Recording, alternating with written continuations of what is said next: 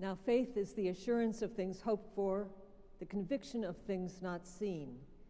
Indeed, by faith our ancestors received approval. By faith we understand that the worlds were prepared by the word of God, so that what is seen was made from things that are not visible. Let us worship God.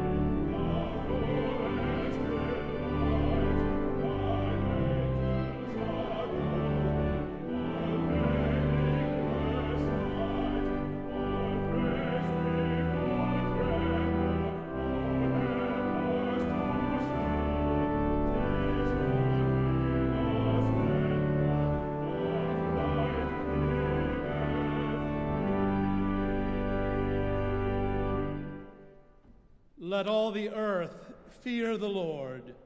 Let all the inhabitants of the world stand in awe of the Lord. For God spoke, and it came to be. God commanded, and it stood firm. The Lord brings the counsel of the nations to nothing. He frustrates the plans of the peoples. The counsel of the Lord stands forever, the thoughts of his heart to all generations.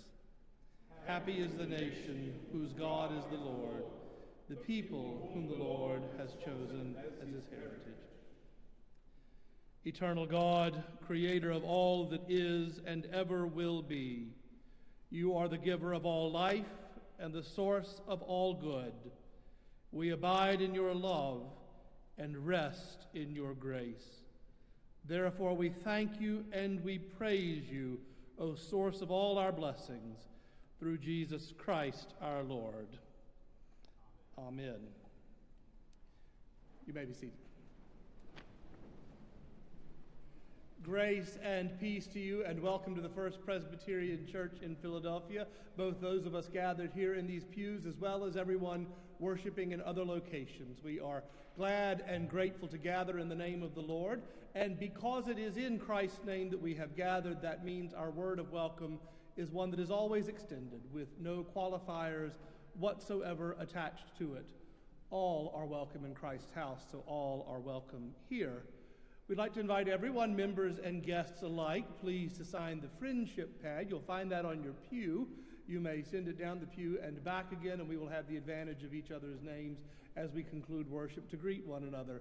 We'd also be delighted if everyone would come for a time of fellowship in Old Buttonwood Hall, which is just out this door to the right of the pulpit, and to the left of the pulpit. From your left, my right. And go to Old Buttonwood Hall down a short hallway. There you will find our deacons have prepared some light refreshments, but most importantly, the opportunity to gather together in fellowship.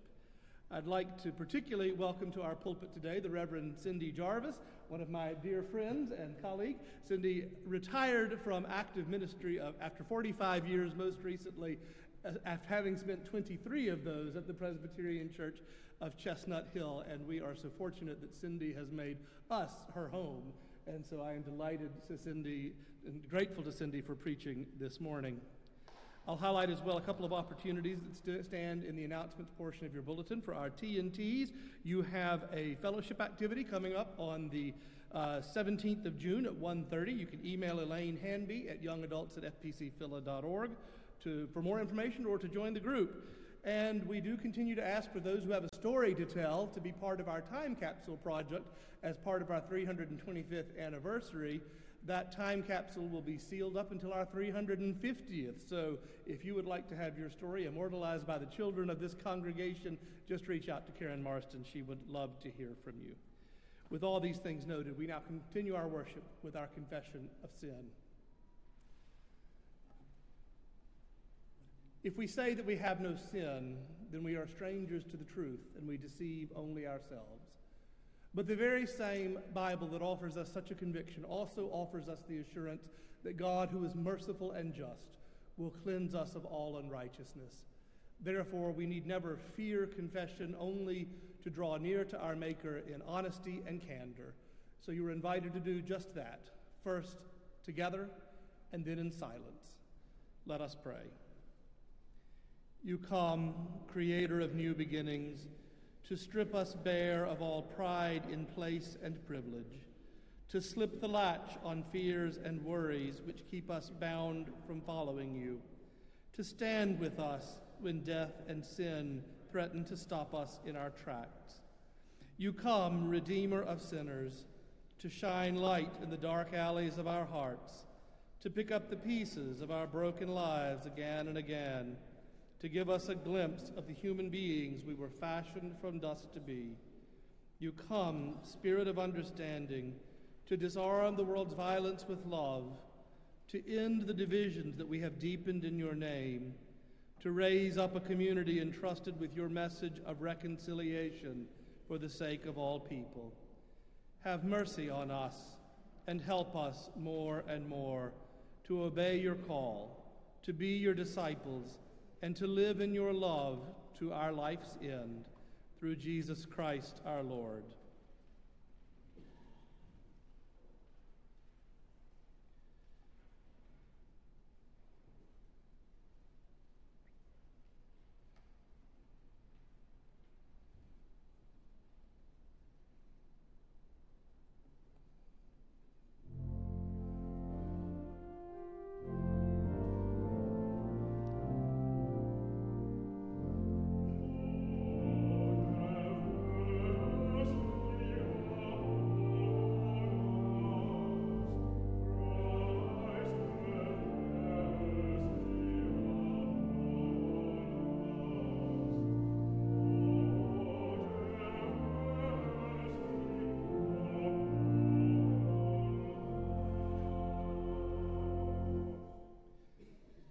The proof of God's amazing love is this, that while we were yet sinners, Christ died for us.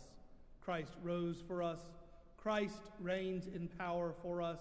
Christ even prays for us. As far as the east is from the west, so far does God remove our iniquities from us. Believe the promise of the gospel. In Jesus Christ, we are forgiven. Our first reading of Scripture today comes to us from the book of Genesis. We read from the 12th chapter and then again from the 15th chapter. Listen for the word of God to us this day. Now the Lord said to Abram, "Go from your country and your kindred and your father's house to the land that I will show you. I will make of you a great nation, and I will bless you and make your name great, so that you will be a blessing. I will bless those who bless you, and the one who curses you I will curse. And in you all the families of the earth will be blessed." So Abram went, as the Lord had told him, and Lot went with him. Abraham was 75 years old when he departed from Haran. Abram took his wife Sarai and his brother's son Lot, and all the possessions that they had gathered and the persons they had acquired in Haran, and they set forth to go to the land of Canaan. When they had come to the land of Canaan, Abram passed through the land to the place at Shechem, to the oak of Moreh. At that time the Canaanites were in the land. Then the Lord appeared to Abram and said, "To your offspring I will give this land." So he built there an altar to the Lord who had appeared to him. From there he moved on to the hill country on the east of Bethel and pitched his tent, with Bethel on the west and Ai on the east. There he built an altar to the Lord and invoked the name of the Lord. And Abram journeyed on by stages toward Negeb. After all these things, the word of the Lord came to Abram in a vision. "Do not be afraid, Abram. I am your shield. Your reward shall be very great." But Abram said, "O Lord God, what will you give me? For I continue childless, and the heir of my household is Eleazar of Damascus." And Abram said, "You have given me no offspring, so a slave born in my house is to be my heir." But the word of the Lord came to him, "This man shall not be your heir. No one but your very own issue shall be your heir." He brought him outside and said, "Look toward the heavens and count the stars, if you are able to count them." Then he said to him, "So shall your descendants be." May God bless to our hearing and our understanding this reading of God's holy word.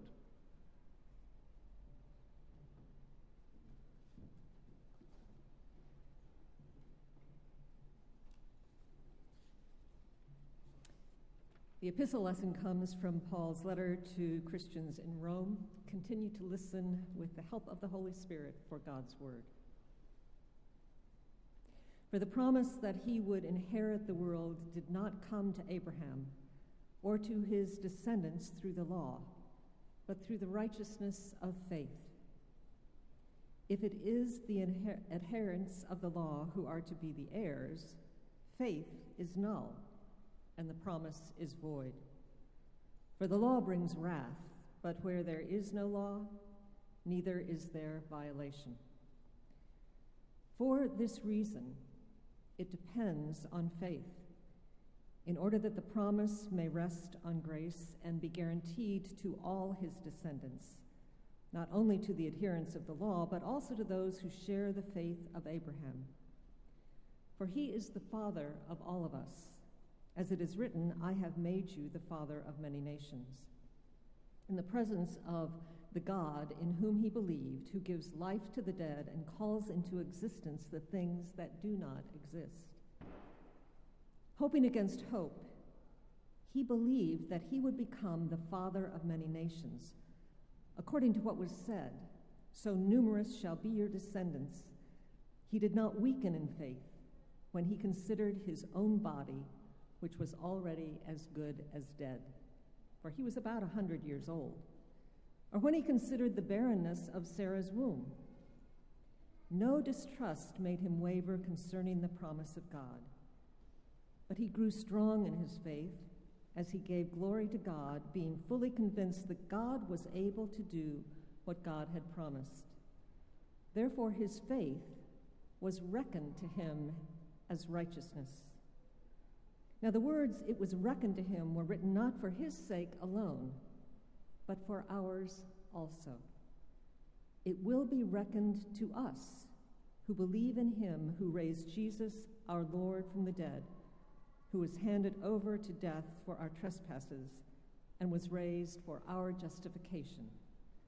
This is the word of the Lord. Thanks be to God.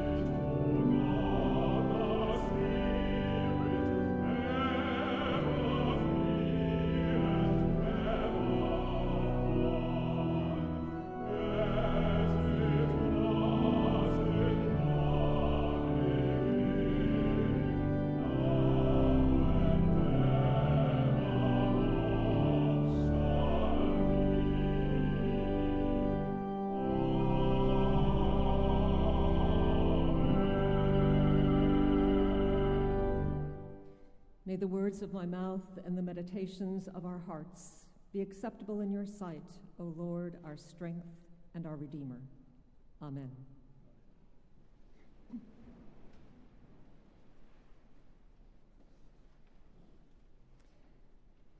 On the morning when we ordain and install officers who will lead First Presbyterian Church into God's future, even as we continue to remember and mark this congregation's founding and long history, I invite you to revisit a definition of faith spoken to an unknown congregation by an unknown preacher not long after Christ's church came into being. As a preface to the preacher's romp through the history of saints who led God's people from the beginning, he, or she, some say Priscilla, reminds an anxious congregation that faith is the assurance of things hoped for, the conviction of things not seen. Assurance and conviction. Two words that stop just short of certainty. Two words that require a leap. Two words that depend on faith. One said from the outside in. The other acted on from the inside out. Ponder for these few moments the assurance of things hoped for. We seek assurance from another when the way ahead is uncertain, because try as we might, we cannot assure ourselves. We cannot say that word to ourselves. Think of a doctor's assurance, a parent's, a teacher's, a friend's assurance, or even the providential assurance of a stranger. Words in the dark that turned out to be just enough to go on, especially when an illness or an accident, a failure or an unbearable loss, a broken spirit or a broken heart has rendered the future unknowable, unreliable, unimaginable. I repeat, assurance is a word from the outside in. Of course, assurances can be false. Well-meaning people sometimes offer words of assurance rendered hollow by grief. Untrustworthy people often hawk assurances that have more to do with securing their own good fortune than with God's endlessly surprising reversals. All of us have voted for one or two of those along the way. I also think it is the case that when we are vulnerable, we are more likely to throw in our lot with the assurance we most want to hear, rather than the assurance we most need to hear. Then there are God's assurances, scattered throughout the pages of Scripture, assurances that promise a future when humanly there is no future, or assurances that promise Emmanuel, an unseen presence accompanying us through the valley of the shadow.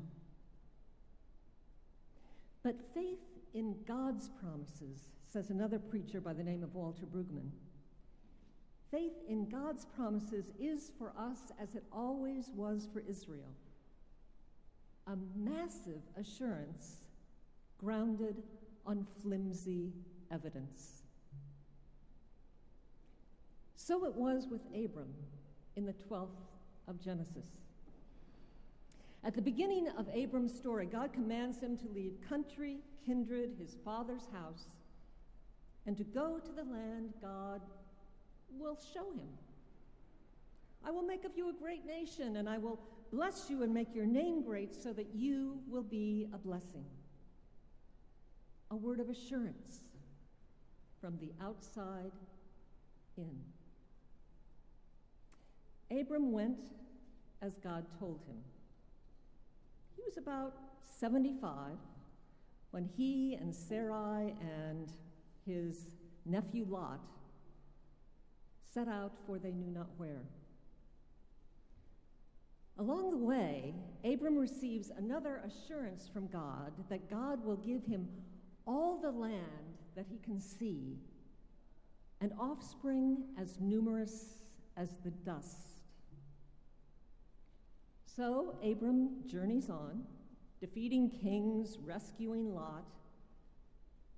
But then, after these things, in the 15th chapter of Genesis, God gives Abram a third word of assurance, and an assurance that anticipates Abram's state of mind by this time. Do not be afraid, Abram, God says. I am your shield. Your reward shall be very great. After these things, Abram is not buying it. So he asks God for evidence. Evidence in the face of Sarai's continued barrenness, which is to say, in the face of no future, no heir to God's promises. What will you give me, for I continue childless? Well, not exactly childless, but that's a whole other sermon. In response to Abram's doubt, rather than telling him to look to the dust from whence he came, God tells Abram to look up. Look toward the heaven and count the stars. If you are able to count them, so shall your descendants be. Talk about flimsy evidence. Yet in the very next sentence, we read, Abram believed the Lord, and the Lord reckoned it to him as righteousness. Faith as God's gift of the conviction of things not seen, causing Abram to act contrary to the evidence at hand from the inside out. While Webster defines conviction as a strongly held belief, a definition that brings, at least to my mind, assent to a proposition or to a doctrine, in the context of Abram's story, conviction has more to do, I think, with being given a destiny that you do not choose, but that chooses you. Has to do with an inner necessity that sometimes turns you clean around in your tracks and finds you saying in so many words, here I stand. I can do no other. Often conviction is formed on the crucible of fiery trials and deep waters, where you come to trust in your heart or believe in your bones that though you may die for the sake of this conviction, literally, or socially, or politically, or professionally, death has no power over you. And even though you know you could be dead wrong, something deep inside of your being compels you to take that leap of faith, which is the conviction of things not seen. Still, I cannot help but wonder what led Abraham? What leads any of us to take that leap? Turns out, because of God's grace, it is the opposite of certainty. According to Aviva Gottlieb Zornberg, a most amazing reader of Torah, there is so much more going on in Abram's story with God, and therefore with our story with God, than meets the eye. Zornberg first reminds us that Abraham's active spiritual life begins and ends in indeterminacy, in not knowing. Go to the land that I shall show you, God says at the beginning of the conversation. And at the end, God says, sacrifice your son, your beloved, your only son, on a mountain. I'll show you. From beginning to end, precisely because God does not reveal to Abram his destination, a conversation, and so a relationship and ultimately a trust develops. That is to say, and honestly, I think you should move to the edge of your pews to hear this, where there is total revelation, there is no room for language. Put another way, where there is complete certainty, there is no room for the relationship of trust that is faith to grow between creature and creator. In the veiling of truth, in the indeterminacy of our destination, in God hiding the future from our knowing, Zornberg acknowledges that there is distress for a human being who wants to know clearly what is God's will. Yet this distress generates an intense receptivity to every shred of communication that comes from God. If you were in a sanctuary on the Sunday after 9/11, you know something of what Zornberg means. I remember standing in the pulpit and looking into the fearful eyes of my beloved flock, their eyes looking back at me. After all these things had befallen us on that perfectly clear autumn day.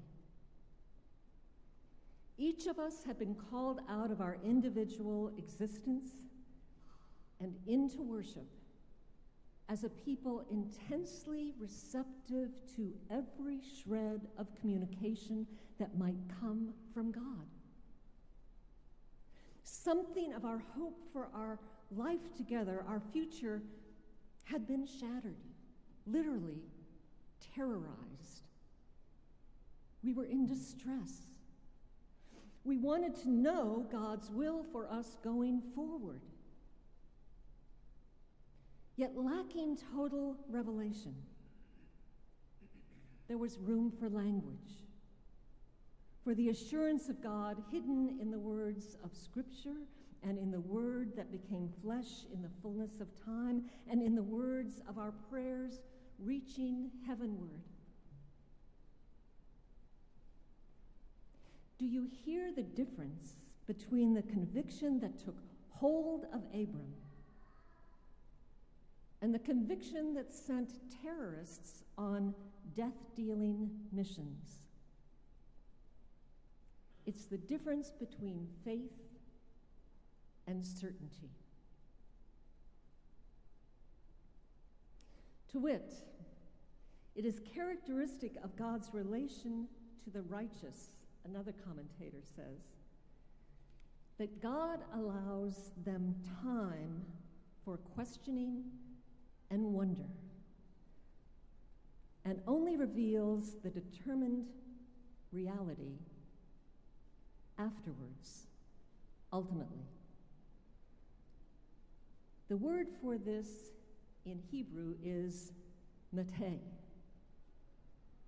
to wonder, gaze, be astonished, be plunged into a sense of the unfathomable. I think this is why God tells Abram to look to the heavens, placing his present distress in the context of God's eternity. And while the few verses of Abram's story we read today could lead us to think Abram's response of faith was instantaneous,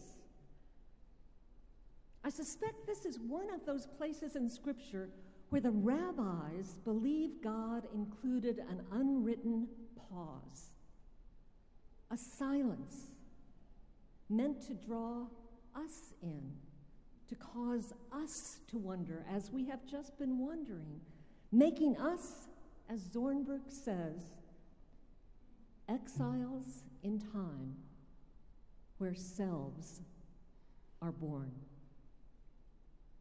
Exiles in time where selves are born.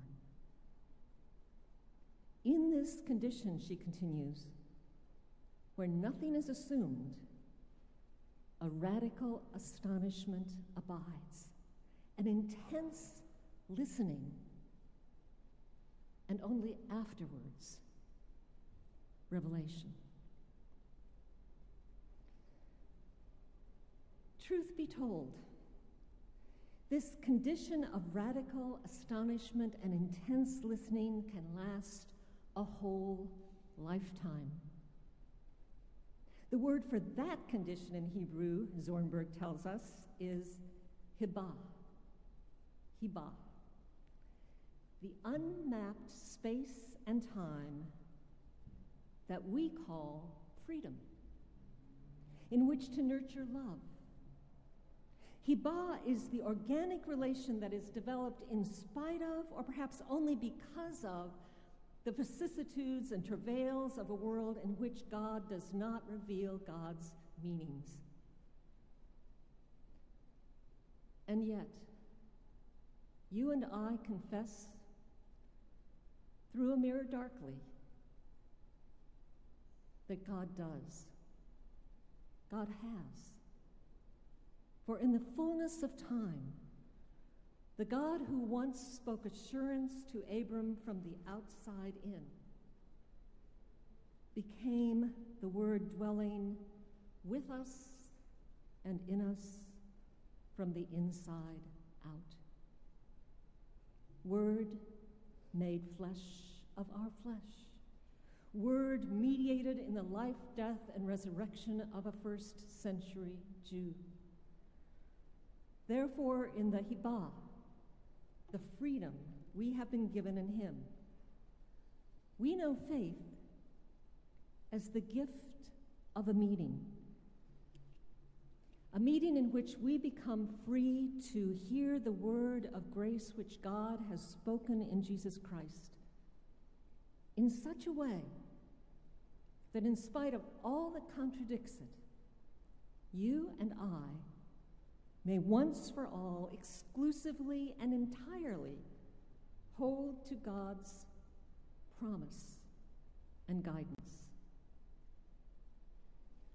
On this Sunday, when we ordain and install officers to shepherd us into God's future, and in a year when we look back over the long way this congregation has come, it all depends on faith.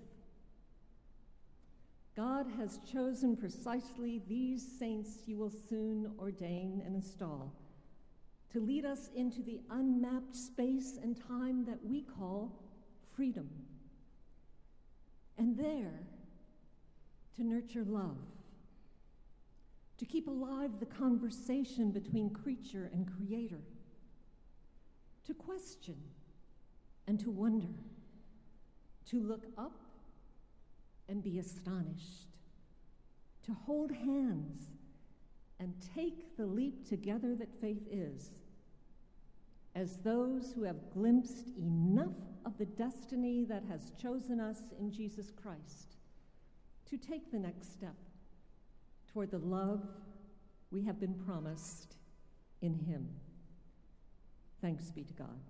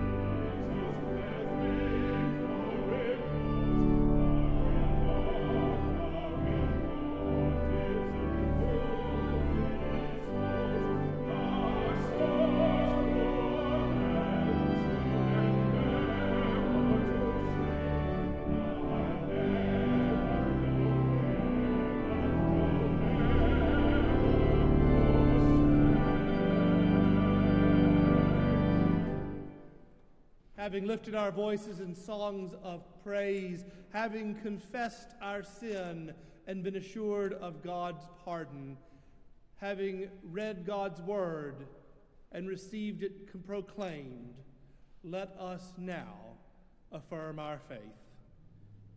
What do you believe? I believe in God the Father Almighty, maker of heaven and earth, and in Jesus Christ, God's only Son, our Lord, who was conceived by the Holy Ghost, born of the Virgin Mary, suffered under Pontius Pilate, was crucified, dead, and buried. He descended into hell. The third day he rose again from the dead. He ascended into heaven, and sitteth on the right hand of God the Father Almighty. From thence he shall come to judge the quick and the dead. I believe in the Holy Ghost, the Holy Catholic Church, the communion of saints, the forgiveness of sins, the resurrection of the body, and the life everlasting. Amen.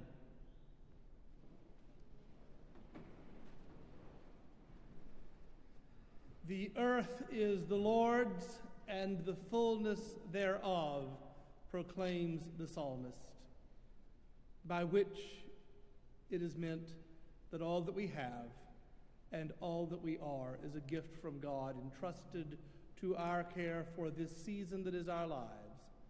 So, in generosity and in gratitude, let us now return our morning offering.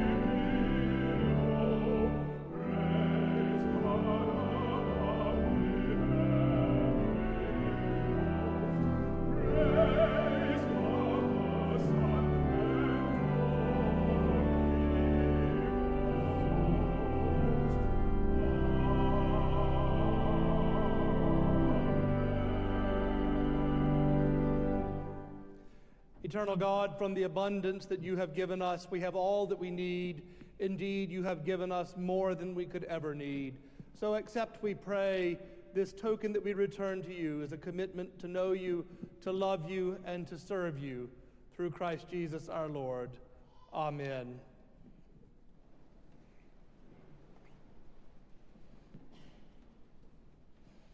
At this point in our service, we come to the ordination and installation of this newest class of elders and deacons. Hear these words of Scripture. There are varieties of gifts, but it is the same Lord who is served. There are different ways of serving God, but it is the same Lord who is served. God works through each person in a unique way, but it is God's purpose that is accomplished.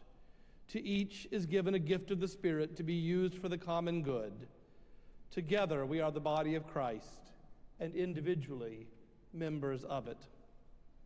We are all called into the Church of Jesus Christ by baptism and marked as Christ's own by the Holy Spirit. This is our common calling, to be disciples and servants of our servant Lord. Within the community of the church, some are called to particular service as deacons, as elders, and as ministers of word and sacrament. Ordination is Christ's gift to the church, assuring that his ministry continues among us, providing for ministries of caring and compassion in the world, ordering the governance of the church, and preaching the word and administering the sacraments. Representing the one holy Catholic and Apostolic Church, the session of the First Presbyterian Church in Philadelphia now ordains Natalie Amoa to the office of elder and installs her to service on the session. The session also installs Craig Botoff, Dave Hudding, Phil Monaco, Evelyn Schwartz, and Alan Skimmel to active service. The session ordains Gary Christensen, Dan Seekins, and Chase Stewart to the office of deacon and installs them on the board. The session also installs Jack Melvin to active service. Ordination calls the whole church to renewed commitment and reminds us all to bear gladly the yoke of Christ given to us in the covenant of baptism. And as you are called out to particular service, you must make public answer to these questions. Do you trust in Jesus Christ, your Savior, acknowledge him Lord of all and head of the church, and through him believe in one God, Father, Son, and Holy Spirit? Do you?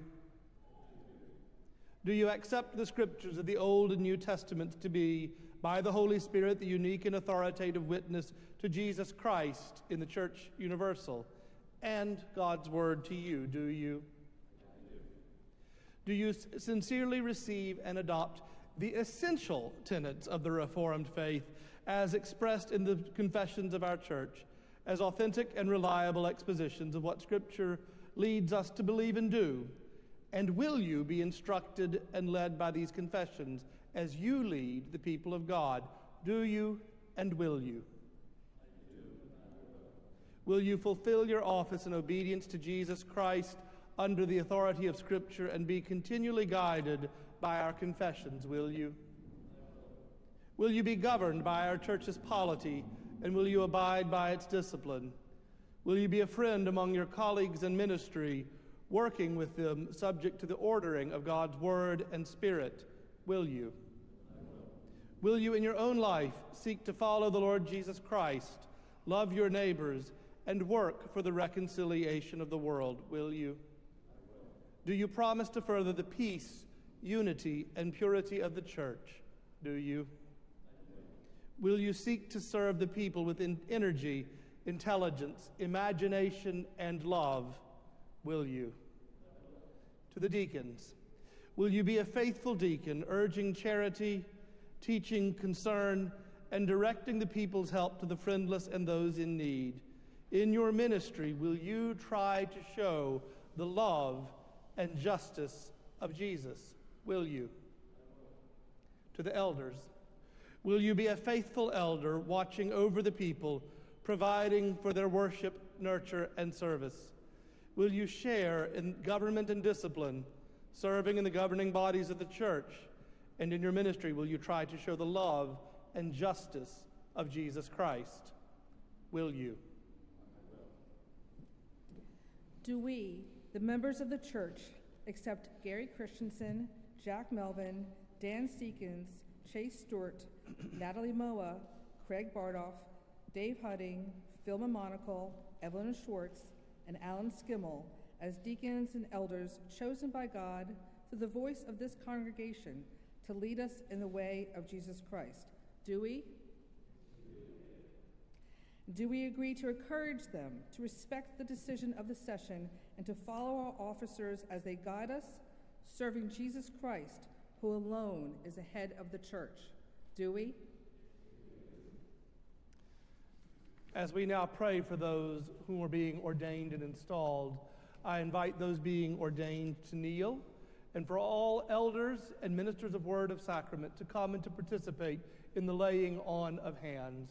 If you have been ordained to that office in any tradition, you are invited to come and to participate in the laying on of hands.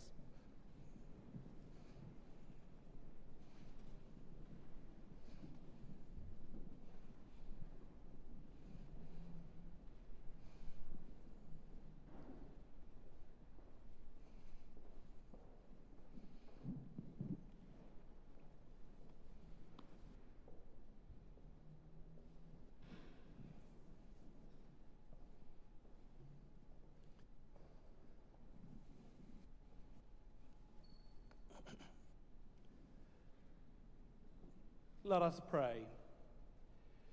Eternal God, we give you thanks for your steadfast faithfulness to us. In every age you have called forth leaders to serve you and equipped them with your gifts. Among your people Israel, you anointed prophets, priests, and rulers. You called pastors and teachers, bishops, elders, and deacons to build up your church. With Moses, the 70 elders bore the burdens of your people, ministering in the power of your Spirit. Alongside the apostles, deacons cared for all in need and guarded the community's peace. In the church, deacons, elders, and pastors served together so that your whole people might be equipped for ministry and built up into the full unity of Christ.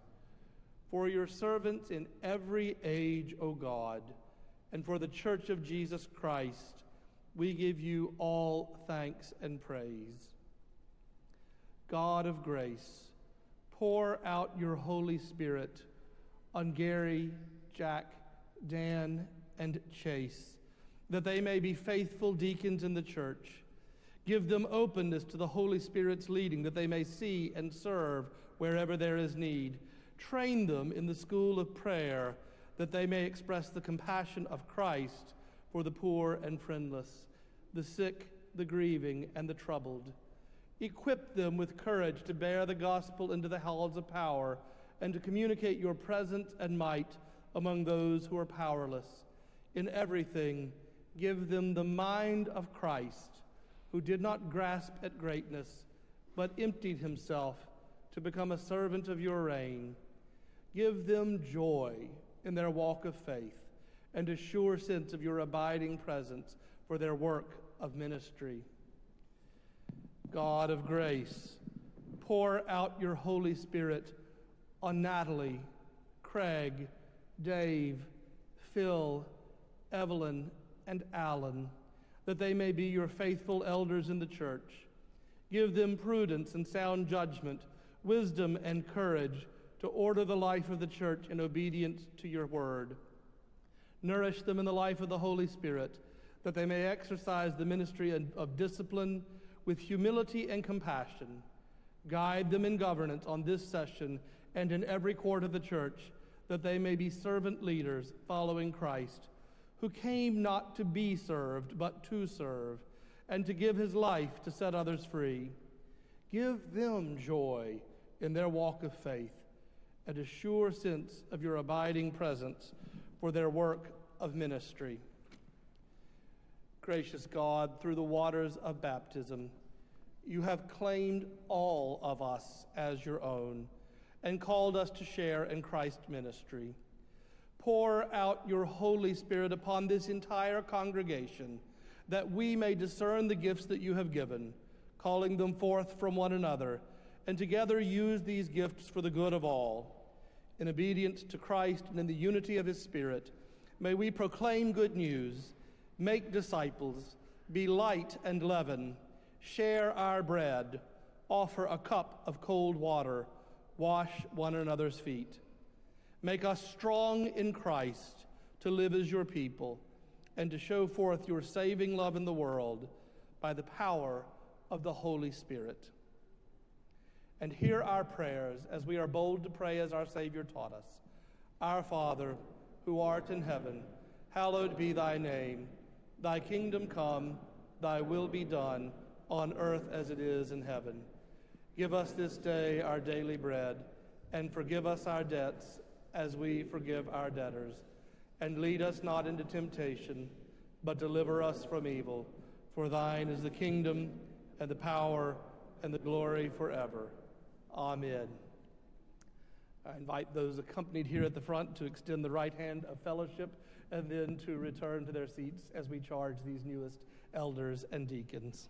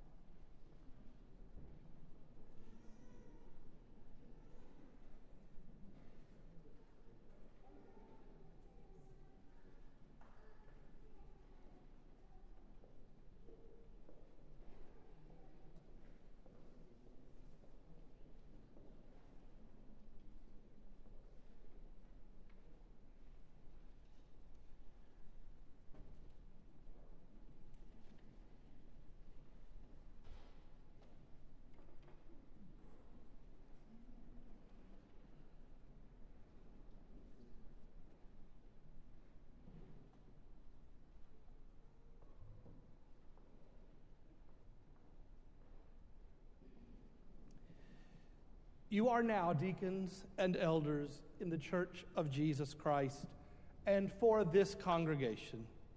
Be faithful and true in your ministry, so that your whole life will bear witness to the one crucified and risen, our Lord Jesus Christ. Amen.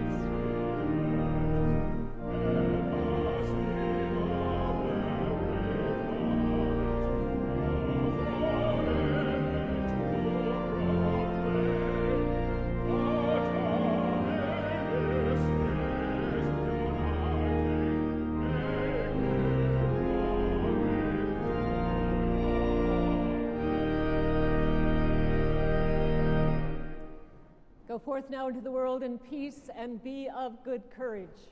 Hold fast to all that is good and render to no one evil for evil.